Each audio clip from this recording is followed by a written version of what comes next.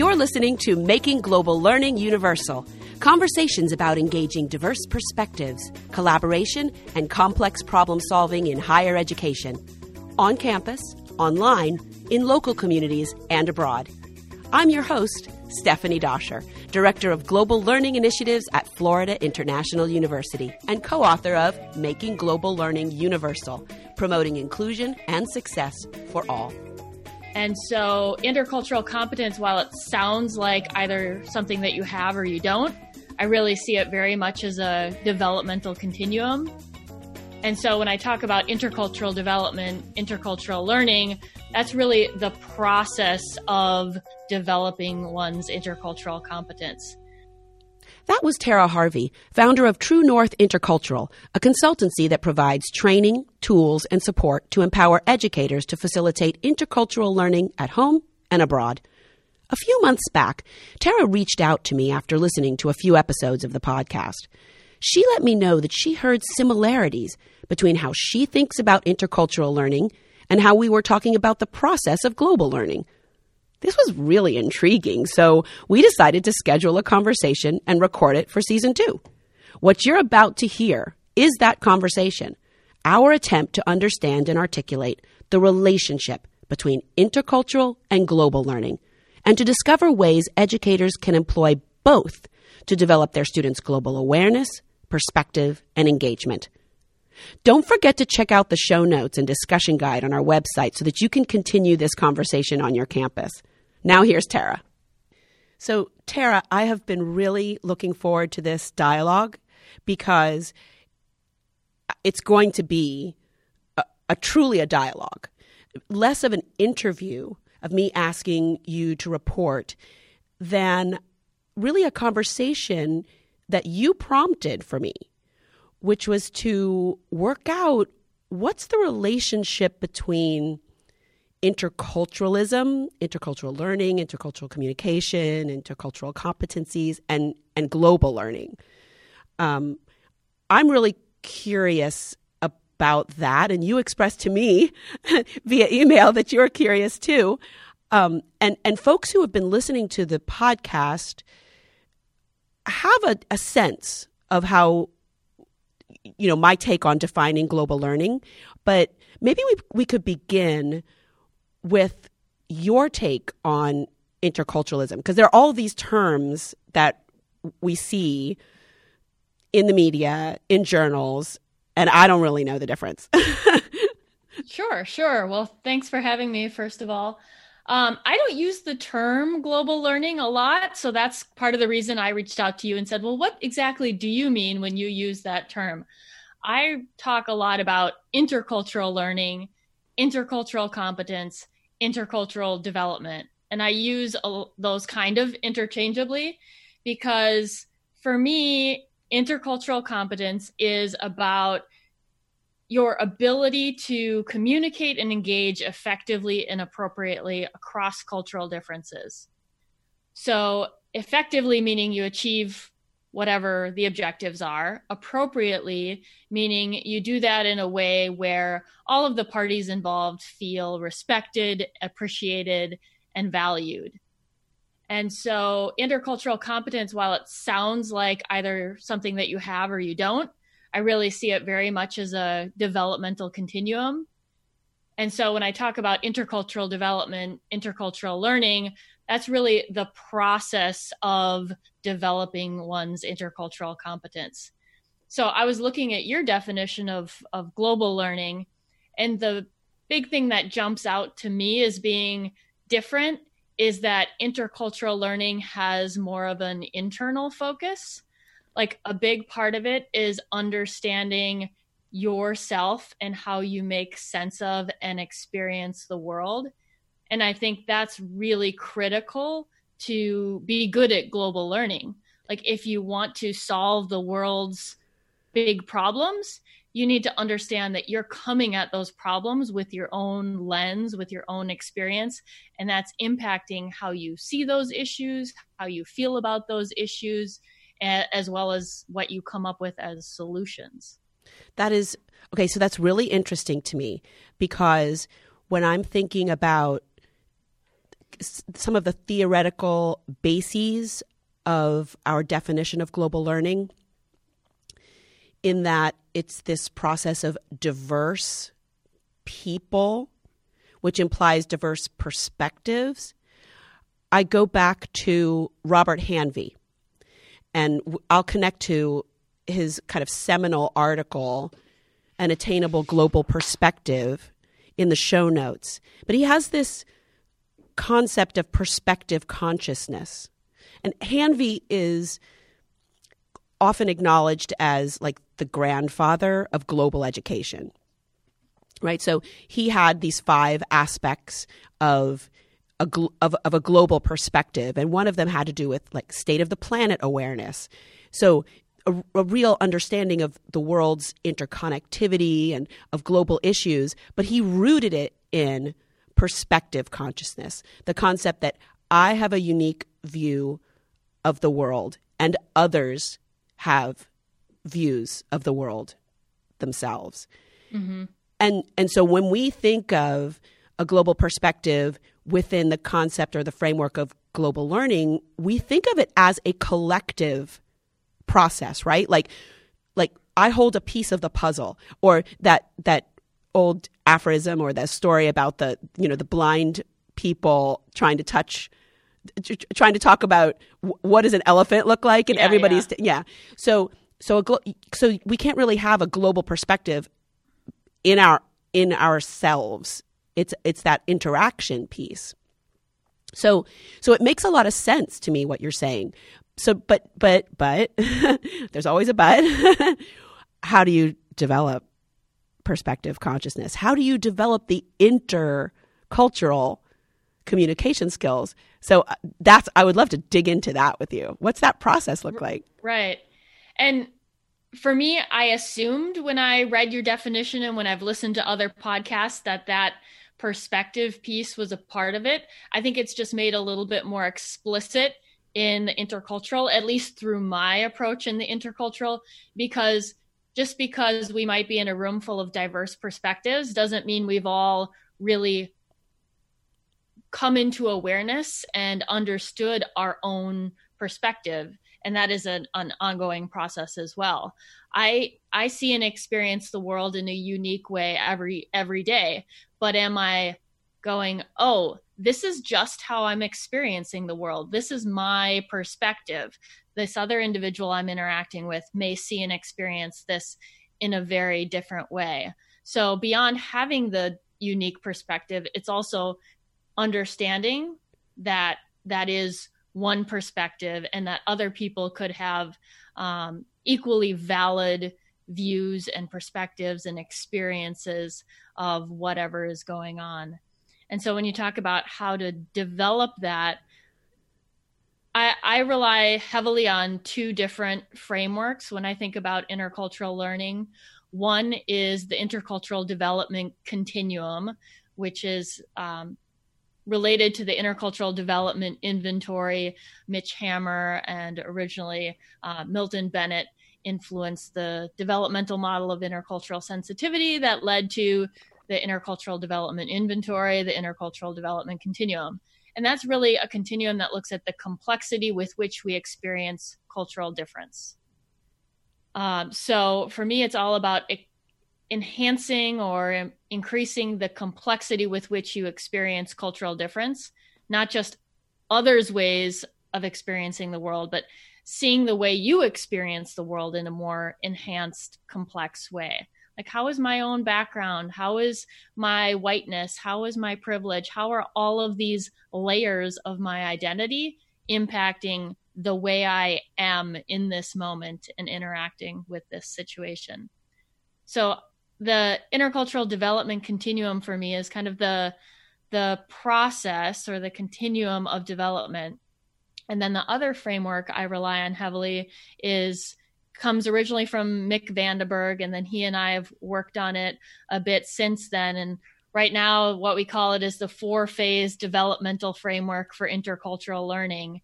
And it's really about these 4 different phases or competencies that we need to develop to become more interculturally competent. And the first is understanding or having more awareness around how we're making meaning of the world, how we're experiencing things.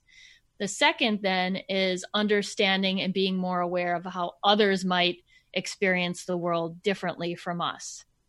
So a lot of intercultural communication concepts and theories can help us understand in a deeper way how other people might see and experience the world in a non-judgmental way, at least at first.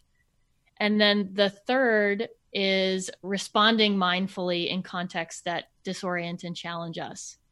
Because our knee-jerk reaction usually is to respond on autopilot based on our own ways of making meaning without even making those explicit to ourselves. So we really need to slow down, become more aware of how we're making meaning, and then act in more intentional ways. So that's the third phase. And the fourth is to bridge cultural differences, to bridge the gaps between us and others that we're interacting with. So shifting our perspective, attuning our emotions, and adapting our behavior so that we're more effective and appropriate in those situations. So I think of those two frameworks kind of in tandem of how we can continuously develop our own intercultural competence and others. So I have a question, and this gets back to this relationship between global learning and intercultural learning. Mm-hmm. So when you started, you were talking about how intercultural learning is more explicitly within the individual, right? It involves kind of this metacognition. It involves our perspective consciousness. I don't mean it's just that, but yeah. I see more of an element of that in intercultural learning than global learning. It goes beyond that, but it needs to start there. Right. So that beyond that piece is what I'm curious about. So, I mean, can we engage in intercultural learning in the absence of global learning? I think to a certain extent, some intercultural learning needs to be a precursor to global learning, because global learning to me aligns a lot with that bridging cultural gaps. It's like, okay, how do we now come up with solutions that are going to be culturally appropriate and effective? Well, if we don't even know first that we're experiencing the world in a certain way and it's impacting the solutions we could come up with, we're not going to be as effective working in a diverse team with people with different perspectives. So to me, I think, yeah, some intercultural learning can occur without the global learning. I don't think you're going to get very far focusing on global learning if you're not working with people who have done some intercultural work already. Yeah. And well, it does make a lot of sense. And it also comports with our research. So, well, that's nice. Yeah, exactly. So we use the Global Perspective Inventory. We've been using it for 10 years at the institution. And we chose it because the items really do correlate best of all of the instruments that we could find that were practicable for us. And the underlying theoretical framework correlated best with how we define global learning and the requirements for how we design a global learning course. So we've been administering the GPI for 10 years, and we've been giving it to minimum 10% samples of incoming freshmen, transfers, and graduating seniors. And what we see consistently with tens of thousands of data points now is that one is not enough. So one global learning course tends to kind of bring to awareness the fact that there are different perspectives. That's not necessarily an opportunity to begin digging deeper into my own perspective, but just, whoa, wait a minute. There are other ways of seeing the world here. right? Mm-hmm. So it's just the beginning of understanding the knowledge of what a perspective is and that there are different perspectives. But we have to start there before we can then go into that deeper space of developing our intercultural competence and engaging in more intercultural learning. So I think it's really interesting because it's almost like a chicken egg situation, right? Yeah. Sometimes one, and we have found this also in our research. This was the finding that we had in my dissertation, that if a student comes into a course with just that knowledge that I have a perspective and other people have perspectives, they may not know anything deeper than that, just that there are different ways of seeing the world, then that one global learning course can take them to a significantly higher level of analysis and introspection than the student who enters the same course and gets the same treatment, if you will, without that basic knowledge, right? So we have to enter with at least that idea. And some of our students come to our universities as freshmen based on their experiences in life, and they already have that sense. And some of them come as freshmen or as transfer students, and they don't have that yet. That's what college is for, like dumping you into this situation where there's so many different people and so many different perspectives. So yeah, I should stop talking now. Those are some of the things that you're saying that remind me of the research that findings. Yeah. And I think we can definitely go about both of these things in tandem. We don't have to say, are we doing intercultural or are we doing global?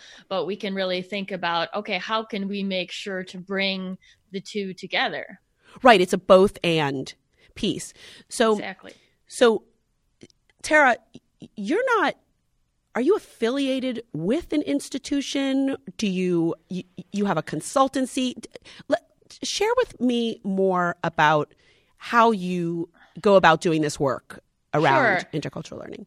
So in 2016, I started my own company called True North Intercultural. I'd been with institutions in the past, as well as a not-for-profit study abroad provider. So always in international education. And I was just really interested in and focused on how do we help make those international or intercultural experiences more, how do we maximize the learning in those experiences for students? And so I ended up going back for a PhD and really focused on that and had a lot of opportunity to engage with courses and other programs, design curriculum, facilitate training, and teach courses focused on how to develop intercultural learning through international and intercultural experiences. So that's what my passion is. And my last position was with an organization called CIEE, the Council on International Education Exchange. I think you and I might have met when I was still with CIEE. I was the academic director of intercultural learning. So I was designing the intercultural curriculum for the study abroad programs around the world, like our intercultural curriculum that would focus on this, that would focus on how do we facilitate students' intercultural learning while they're having an intercultural experience. And through that process, part of what I really came to see at a deeper level is that an intercultural curriculum is very good and very helpful, but a big piece of it is how it's facilitated. This isn't just a knowledge transfer issue. This is really about facilitating our students' intercultural learning journey. And I also saw that the intercultural competence of the facilitators really impacted how they went about doing that, how comfortable they were, how they pushed students, the types of conversations they were able to get into. And so for me, training became a really big piece, training and coaching the resident staff that we had around the world in how do you facilitate this kind of learning? And how do you as an educator develop your own intercultural competence so you're more effective at doing that? So when I was doing that with CIEE, I was approached by a lot of universities and institutions asking me if I could provide the kind of training that I was doing internally for their organizations. And I saw a really deep need for that. very few places at the time had anything that resembled an intercultural specialist. Still today, your Purdue, University of Minnesota, FIU, those types of institutions might have someone like that, but most places don't. And so through True North Intercultural, my mission, my goal is really to empower educators to foster transformative intercultural learning.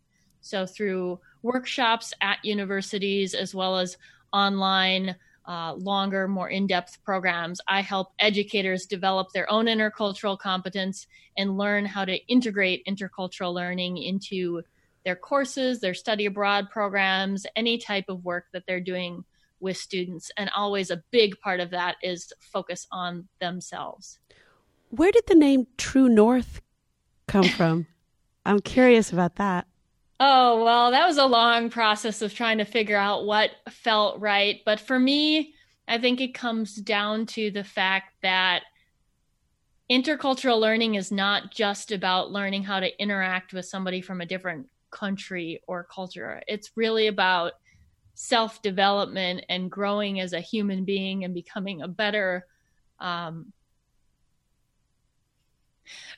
person in the world. Oh, I'm such a crier. No, I'm the crier, and I can't. I mean, the number of times that I cried in the middle of interviews in season 1, I'm delighted. Keep going, babe. Okay. So yeah, I cry at everything. But so True North Intercultural for me is really about like, how do you become your best self? Mm-hmm. How do you become more authentically yourself while also engaging in a world where you can respect and appreciate all the difference that exists? Beautiful. I will say about the crying that, I come from a theater background. And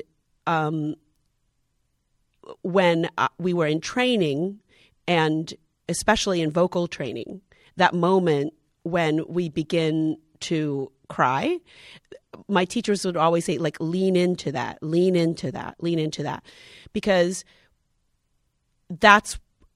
you're hitting on the deepest thing that you want to communicate. And the moment that I started to see your eyes water and your face get flushed, and I thought, oh, it's coming, she's going to cry, was when you were saying becoming your best self. Right. So, mm-hmm. so I want to ask you about your own personal journey a little bit there, because mm-hmm. I'm curious, like, what was that like for you?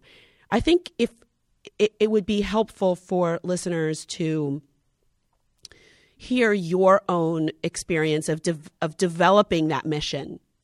We might connect with that. So developing the mission of True North? Yeah, like your own journey mm-hmm. as an individual. From maybe you can begin. I was a little girl born in. No, you can begin wherever you want. But how did you come to be in this place in your life and in the world?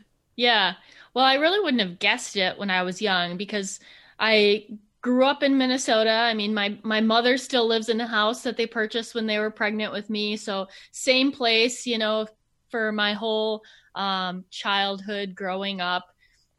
Relatively privileged, relatively white area. I wasn't exposed to a ton of difference. Although doing the self-reflective work now in this field older, I start to realize and see some of the ways that I was exposed to difference, and it did impact me, even though I didn't quite realize it at the time.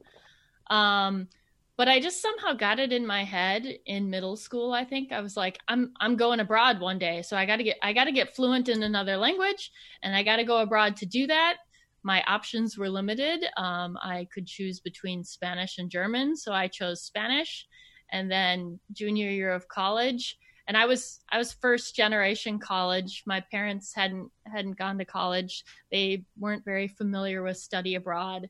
But I walked into the office, the study abroad office at Northwestern University, and I was like, I'm going abroad. I speak Spanish. give me information. And they said, we have a junior year abroad in Sevilla, Spain. I was like, great, give me the application. I filled it out, turned it in, and I spent junior year in Sevilla, Spain. And that is where I met my now spouse. So I spent a year in Sevilla. Because I had met him, I ended up getting a TEFL certificate to teach English as a foreign language. And I went back. I moved to Madrid after college and taught English there for a couple years. And that's when I kind of realized that international education was a field. So when we decided to move to the US, I applied for jobs in the international education field and became an international student advisor. And that was, in addition to living in Spain, that was just a huge learning opportunity for me. You know, you would be advising a student 1 minute who you were telling them like why they couldn't get a visa for their same-sex spouse.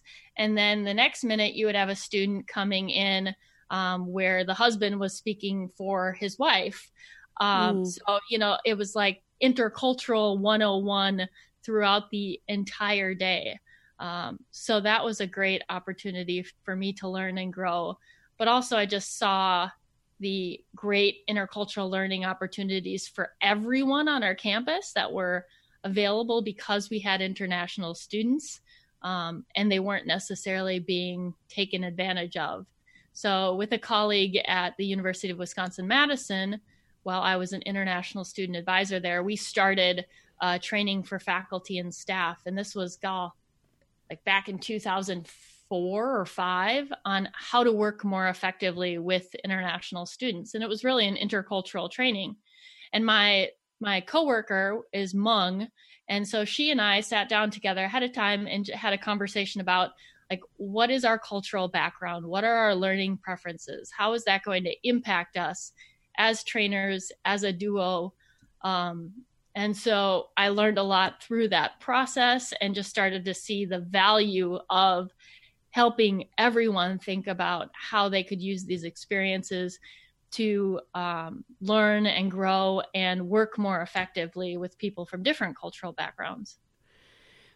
And it must also, because I can see that, you know, this is an emotion in recalling that experience working with your partner, your Hmong partner, you know, I can see that there's emotion rising again. So I think this is getting into the space that might differentiate global learning a little bit more from intercultural learning in the way that you're talking about. Because like when you remember that experience working with your Hmong partner and you were exchanging information about yourselves in order to work, you had another goal. What was that bringing up for you? Or did you come to like personal realizations, or like how did that impact you? I mean, all of the intercultural experiences I've had over time have just helped me realize like that I do carry a cultural lens and I experience the world in my own unique way, and that I cannot assume that others see or experience the world in the same way. Yeah. But that their experience is just as valid and just as important, and something that I can learn from, that can make me a better person. And when you say a better person, like, do you think that better part is about doing better in the world, or better meaning feeling better? Like our ability to connect with people that we may not otherwise have had access to, like that feeling of to make a friend, to make a fellow traveler. Mm-hmm. I think both. I mean, what prompts you to do better and be better in the world is like connecting with people on a deeper level. And the more we connect on a deep level with people who are different from us, the more we kind of expand our experience of the world and how we want to impact it. And even discover our own superpowers in a way. Right.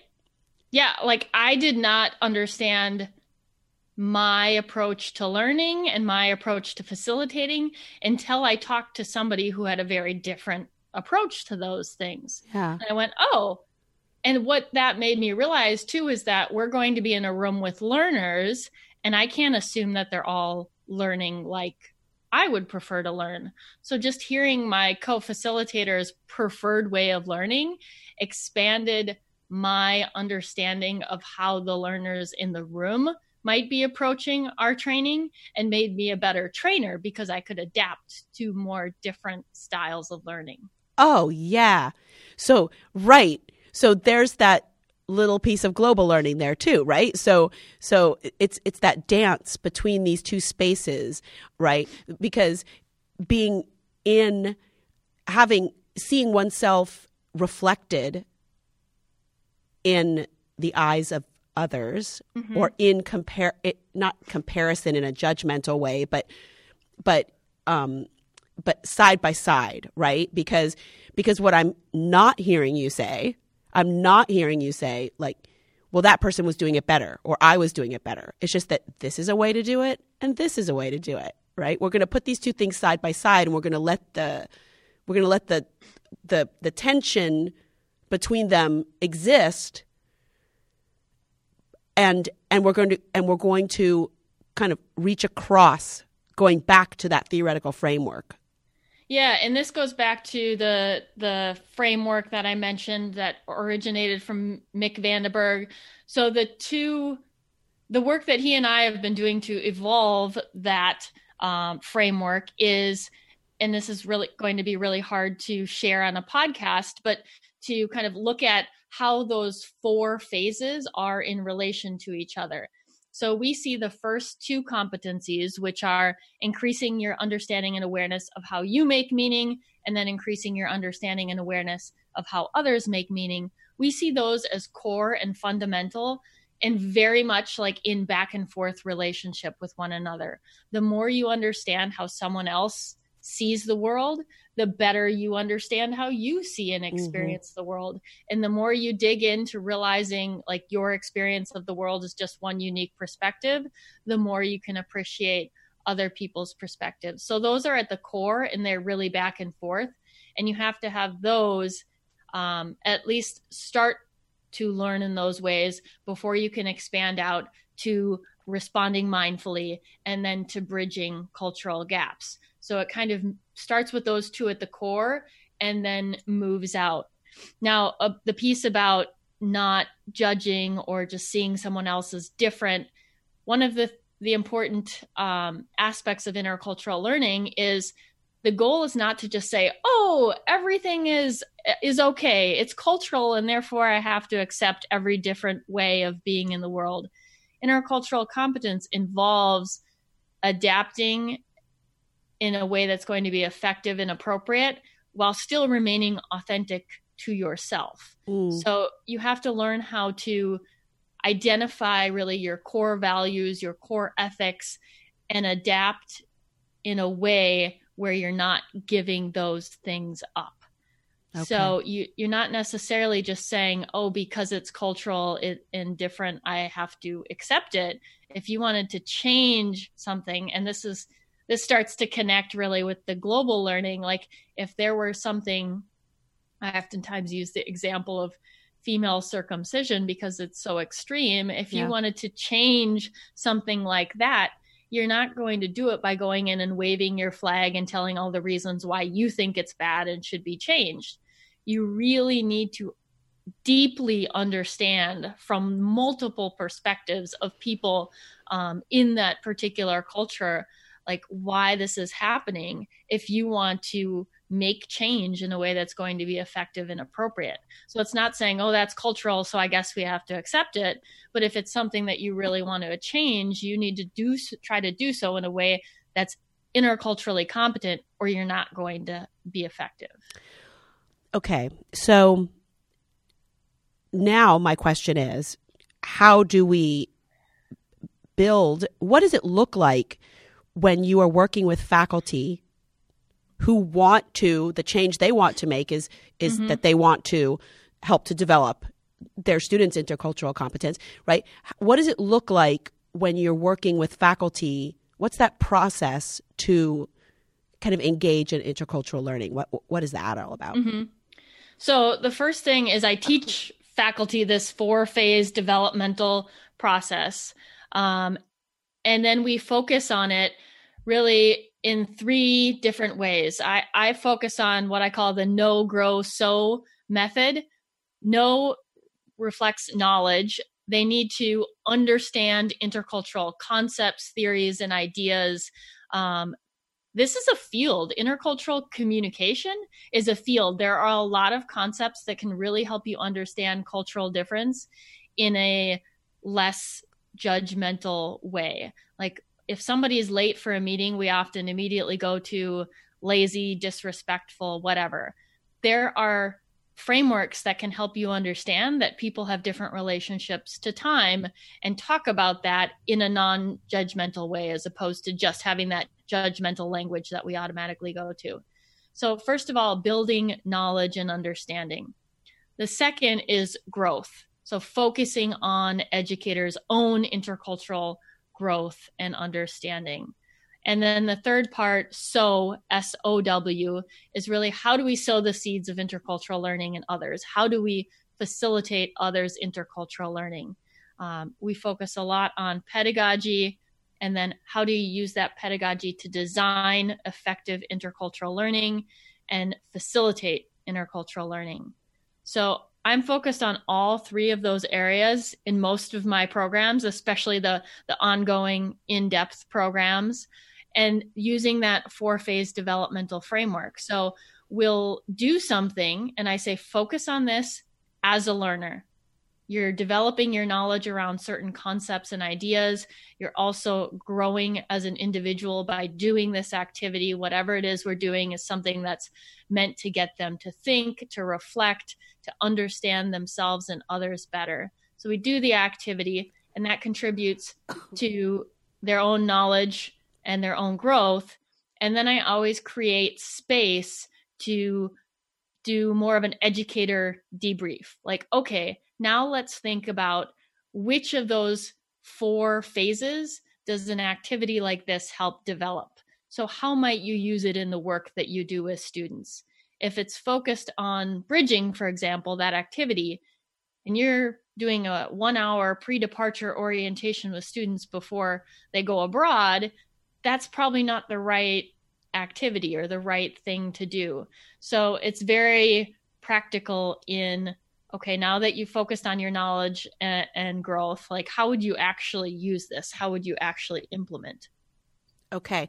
So what kind of, well, I have 2 questions. So one is like, what kind of a time commitment, right? Because earlier we were saying like one course is not enough for students. So can a faculty member like really go through this transformative experience and be able to facilitate that for others in a day, 2 days, 4 weeks? Like, what does that look like? I don't think a day, something like that, is going to transform, like make someone a more interculturally developed human being. I think a day can increase their awareness and interest in going down that route. So I always talk to universities about that. If they want to bring me in and do a full day workshop, great, we can do that. But you need to understand that the goal or the learning outcome of that is really awareness of what intercultural learning is, why it's important. And that's why I've developed longer programs. Like my signature program right now called Facilitating Intercultural Learning is 3 months long. Oh, wow. And it's focused on all of these areas. And it's online training, but also small group coaching. Everyone takes the IDI, gets their individual results through a one-on-one debrief. Length of time is important, but even more is the intentional facilitation. And there's not a lot of research on faculty and staff developing their intercultural competence. But we know from the research on students that, for example, in study abroad, time is not as important as the intentional facilitation. Obviously, it's not going to happen in a day, but a 3-week, 1-month study abroad program can have a significant impact on someone's intercultural learning if it's being intentionally facilitated by a skilled facilitator. And so I am guessing that the same thing goes, and based on my experience, the same thing probably goes for faculty and staff. You could be abroad, you could live in Japan for 3 years, and it might not develop your intercultural competence more because you're not intentionally maybe reflecting on making meaning and thinking of how you will use those new skills, that new learning. An experience abroad could just reinforce the stereotypes that you have, negative or positive. Right. And so that's why I think it's really important to do more in-depth programs with faculty and staff that are helping them think very intentionally about their intercultural learning and development. So it's a quality, not quantity thing. And then something else that you said that was meaningful to me. So you said that, let me see if I got you correctly, that you do the IDI when participants begin.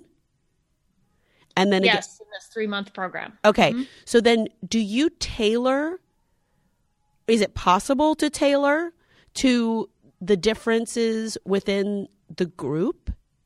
Or do you find that we can give everybody the same treatment and depending on where you begin might have an impact on where you end? I'm just curious about that. Yeah, and I get this question from faculty a lot too. Like I have a group of students and if people are at different developmental levels, and this is one of the things I looked at in my dissertation research as well, because I was looking at the process of facilitating intercultural learning during study abroad. And when you have a group of learners that are at different places developmentally, you have to take into account kind of the average of that group as well as individuals. You tailor the full group experience to the average, but then you take in mind the outliers, for lack of a better word, and you might just respond a little differently to their comment. Or you might push people that are further along the continuum by asking them if they have any insights on something that was said.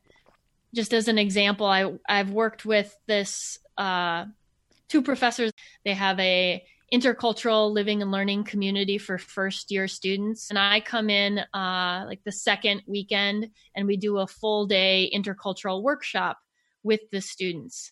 So these students all take the IDI and they get a one-on-one debrief with me. And the professors and I sit down and look through the students' results and say, okay, so what's the average? How is that going to impact, 1, how I facilitate my workshop, and 2, how you two teach your courses throughout the semester? And then who are the students that might need different kinds of attention? They fall outside of, the bell curve of the average of this group. And so last year, for example, the students pretty much all fell in a pretty similar area on the developmental continuum, but one student was quite a bit higher. He was also quite shy and quiet. And so we, at the end of the semester, noticed he was the only one who didn't make a significant movement on the continuum. And we talked about why that might be. And it was likely because the teaching was much more to the average, and there wasn't an intended effort to continuously push him further through, more individualized ways, like feedback on papers or one-on-one conversations. And part of that was because he was shy and quiet, and so that didn't really jump out to the professors that he needed to be pushed a little bit more or could be.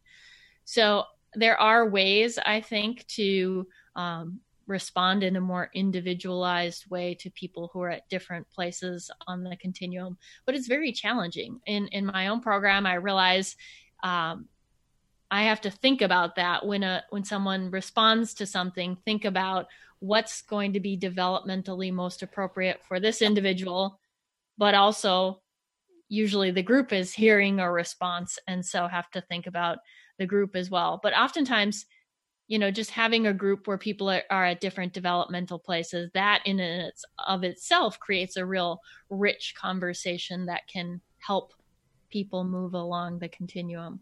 Yeah. So remember earlier I was talking about how there's this concept that the global perspective is a function of the group, right? So it's this combination and recombination of different parts of the perspectives of many as we try to come to some kind of almost consensus, sort of holistic perspective of whatever that object of analysis is. And so what I hear you saying, which to me is really breaking things open for me in a very helpful way, is thinking about where would probably be that set point for this group, right? They're going to be outliers, but any discussion that we have with this group, we're probably going to end up at around this space on the developmental continuum, because you're going to be bringing these different perspectives to bear in this way. And so it kind of makes me feel less overwhelmed by the idea that I'm going to give some kind of pre-survey, right, to all these students, and then I have to cater to all of these particular needs. Actually, I could be thinking about how can I move the group as a whole, like almost like an orchestra leader, right? Right. And that group that I mentioned at that school, like I said, I've done it for 3 years in a row. And the first 2 years, their developmental score, the average was in a certain place on the continuum. The third year, it was a little bit higher. It was in the next orientation along that intercultural development continuum.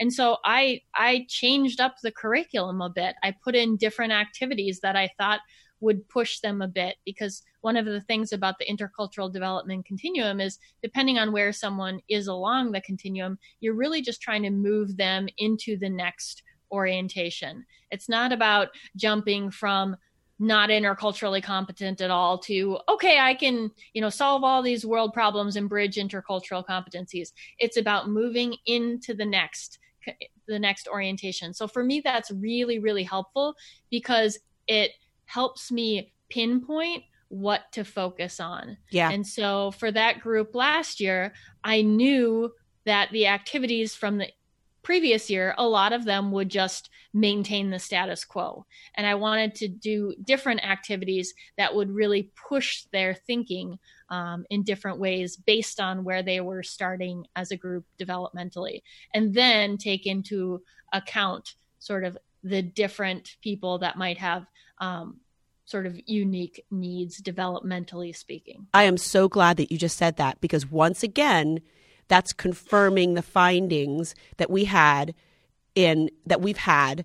throughout our student learning assessment experience at FIU. So in my dissertation, we have this rubric for global awareness and perspective, how we define those two particular outcomes. And the rubric for judging any kind of performance assessment in which students are tasked with demonstrating their global awareness or global perspective is based on the underlying theoretical framework of Bloom's taxonomy, right? Because analyzing and addressing, so solution making, evaluating, analysis, etc. And what we found consistently is that a global learning course can move a student one more step up, right? So from knowledge to perhaps application, from application to analysis. But you've got to really, at the most in a semester, how we can move our students. And it's very cool, the idea that I'm going to be thinking about the group. What are the group processes? Because we know that no individual can progress outside of the context of the group, right? We've already established in our conversation together that it's by virtue of engaging with others. It's that interspace that we get to know more about others and ourselves, right? So we have to think about how are we going to move the group on this spectrum. So you were talking about that outlier student, the one who was shy, but who was kind of more advanced on Bennett's spectrum, right? Mm-hmm.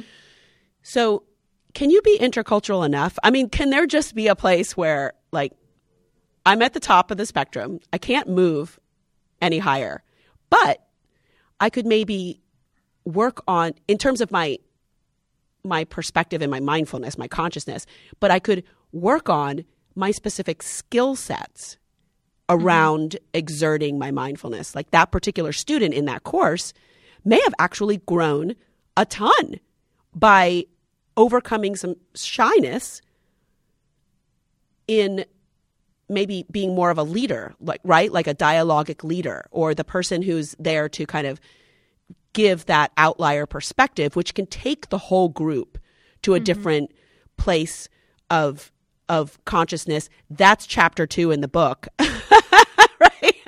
In my book around diversity and how it works and how it doesn't work. And that particular student, didn't progress along the intercultural continuum, but that doesn't mean they didn't get anything out of the course or the program. Like they very likely learned other important things. As far as the intercultural development continuum goes, I mean, it looks like a linear progression, and it looks like there's a start point and an end point, but there's really no end point to intercultural development. Once you're in adaptation, it's like, and that is considered the furthest along in the intercultural mindsets on the intercultural development inventory and continuum. But once you're there, you just have new challenges. There are strengths and challenges to every orientation, and new things to focus on and new ways to grow. It's not like you get to this point where you're like, whew, I am interculturally competent. I can easily apply these skills in all situations and done. I can just sit back and relax now. And an interesting thing is the further along the continuum someone gets, oftentimes it's like they become more aware of how little they know.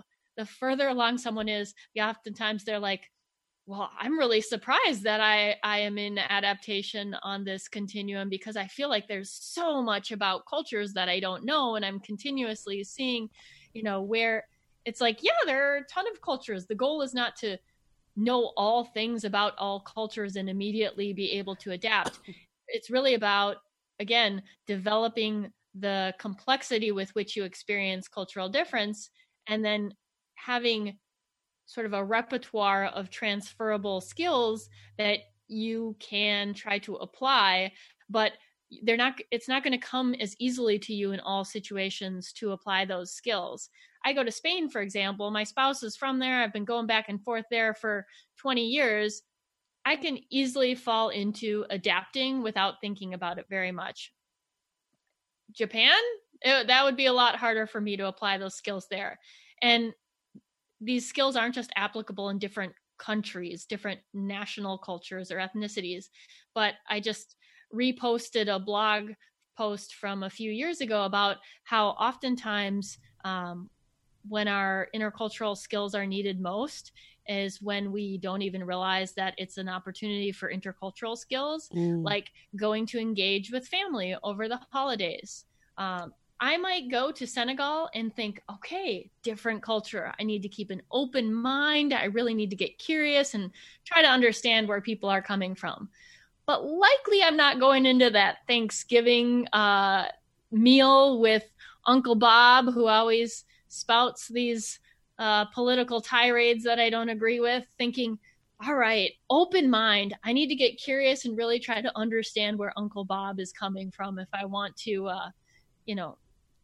have a appropriate and effective conversation with him. And those are the places where intercultural competence can really serve us, but we oftentimes don't even really think about that. Which is why, to my mind, any faculty member in any field could find a way to weave in at least some attention to interculturalism into their course, because maybe we're on multidisciplinary research teams. Maybe we're working in the profession, in the field as doctors or as engineers, or maybe we are engaging in community service. Interculturalism is applicable to any situation in which different people are coming together to work on something together. It does feel, Tara, like, don't we know enough already? Like, aren't we at the point where we're so advanced on our knowledge of how people grow and develop interculturally? Should we be working on something else? Because I know that you recently attended a really interesting 2-day intercultural learning leadership retreat that was organized by Purdue. And at this meeting, a lot of people that I know were there, like people that are the leaders in the field of intercultural learning, intercultural competence, intercultural communication.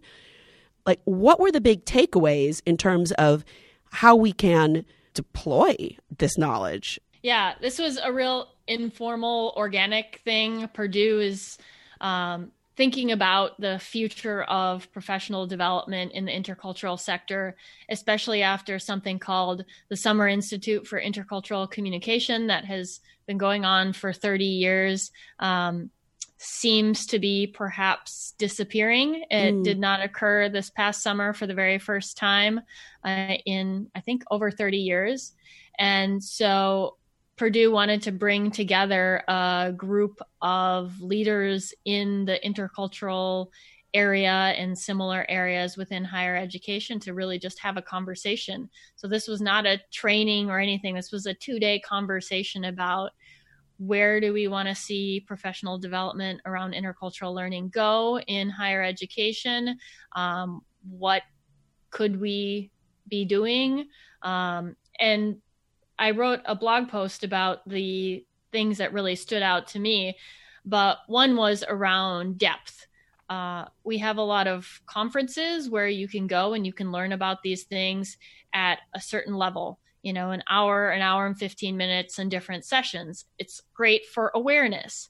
But when it comes to intercultural learning, especially since we've identified the importance of educators' own intercultural development, that requires depth. That requires more time and energy invested in one area. And so we really need to think about how we can offer ways for educators to develop their own intercultural competence at the same time that they're thinking about how to do this work with students. And it really needs to go beyond cognitive. It's not just about like gaining a certain set of knowledge. It's really an affective and behavioral and practice thing as well. And that's why I have, for example, a 3-month-long program where we're working on all of these things at the same time and providing support and coaching and feedback along the way. So the importance of depth really stood out to me. Also, we talked a lot about the intersections, but also the differences between intercultural work, social justice work, diversity, equity, inclusion. Then there's, global learning, all of these areas that in many ways are trying to achieve something similar, are going about it in different ways, but are also unique in certain very important ways. And so we didn't come up with any answers necessarily in these 2 days, but it was more just a recognition of the importance of continuing the dialogue around the intersections of these different approaches and focuses in what we're doing. And the third was that we need to not just focus on intercultural learning and development at the individual level, but also higher up at like the team, organizational, structural, and systemic levels. To me, the individual intercultural development is a precursor to doing that at a higher institutional systemic level, but we can't just stop at the individual. We need to think about these at an institutional and systemic level as well. I see all the time that universities go about their intercultural initiatives, internationalization, in a way that it's so obvious to me that they are at a certain place on the intercultural development continuum. Yeah. And the initiatives that they're taking represent that place. And that's going to be great, as we talked about before, to develop someone who is in a different orientation into that orientation on the continuum. But a lot of times the institutional approach represents where most people at that institution fall in their own intercultural development. And so a lot of our initiatives are actually maintaining the status quo rather than pushing people's intercultural development into a new space. You just pushed my understanding of internationalization into a new space. Yes, because you were talking about the kind of the average, right? Like that the group comes, that there's a certain zeitgeist. Mm-hmm. And we talk all the time in telling the story of how we developed our university-wide global learning initiative. We spent a year and a half asking people over and over and over, like, what is international? What is global about FIU? And we kind of got to that zeitgeist. It was like, this was where we were at as an institution. We were ready to go this big and this bold and this deep and in this way around global learning. Other institutions are not at that space. And so the reasonable and rational leadership focus should be, let's move our institution one more step up the rung, right? Like we're not going to go from being at the beginning stages of our internationalization development to all the way to adaptation, right? Like being able to create this. What can we do as an institution to go just one more step along the developmental continuum? So I'm not going to say anything more about that. I think we should write about it. Yeah. And I think it's important too for institutions to make sure they're varying their offerings and approach to attend to the developmental needs of learners at different places. Oftentimes we have one kind of approach. I'll just give the example of things that celebrate a specific culture, like Chinese culture night. Come and eat the foods of China and hear the music and see the dance and all of that. It's celebrating certain aspects of culture, oftentimes more the visible aspects of culture. But oftentimes the implicit assumption is that, well, deep down, we're all similar. And that's the important message. That represents a minimization orientation on the intercultural development continuum. That is going to be very helpful for people who are at what's called a polarization orientation, who feel kind of threatened by cultural difference, who need to have experience with cultural differences in a way that is non-threatening. And so an approach like that is necessary for some people. But for people who are already in minimization, who are kind of assuming that most people experience the world in a way that's similar to them, and so I'll just treat you as I want to be treated, implicit assumption there is you want to be treated like I want to be treated. For those people, that kind of activity is not going to push their development. It might help them learn something about Chinese culture. And for the Chinese students, it might be a great way for them to celebrate and share about their own culture. So there are definite positives to it. But for people who are in minimization, which is about 66% of people who have ever taken the intercultural development inventory, that's not going to push them further along the continuum. And so there is a place for that type of experience at our institutions, but there's also a need typically for other types of approaches that are going to push people from minimization into acceptance, which are really having those harder conversations, difficult dialogues, and digging deeper into cultural values, and deepening our own awareness around our own cultural values and beliefs and assumptions. So it's not just about like, okay, our university's here, we're going to take this approach, but making sure that we are offering things that will attend to different developmental places, but especially pushing our institution from where we are to the next place on the developmental continuum. Tara, I really hope that our listeners are feeling kind of pushed along as well in terms of the interconnectedness between the concepts of intercultural learning, global learning, and, as we've moved in our dialogue, a place that I never thought we would go to, even internationalization leadership.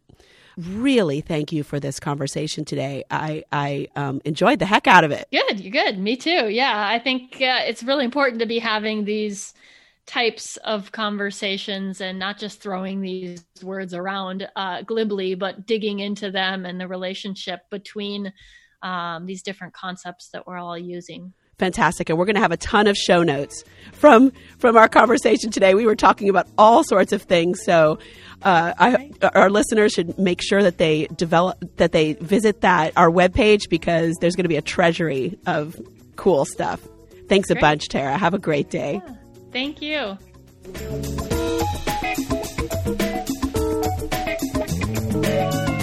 Thanks for listening to this episode of Making Global Learning Universal.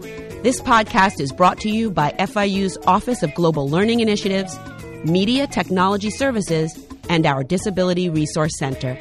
You can find all our episodes, show notes, transcripts, and discussion guides on our webpage, globallearningpodcast.fiu.edu. And if this episode was meaningful to you, please share it with colleagues, friends, and students. You can even give it a rating on iTunes. Thanks again for tuning in and for all you do to make global learning universal.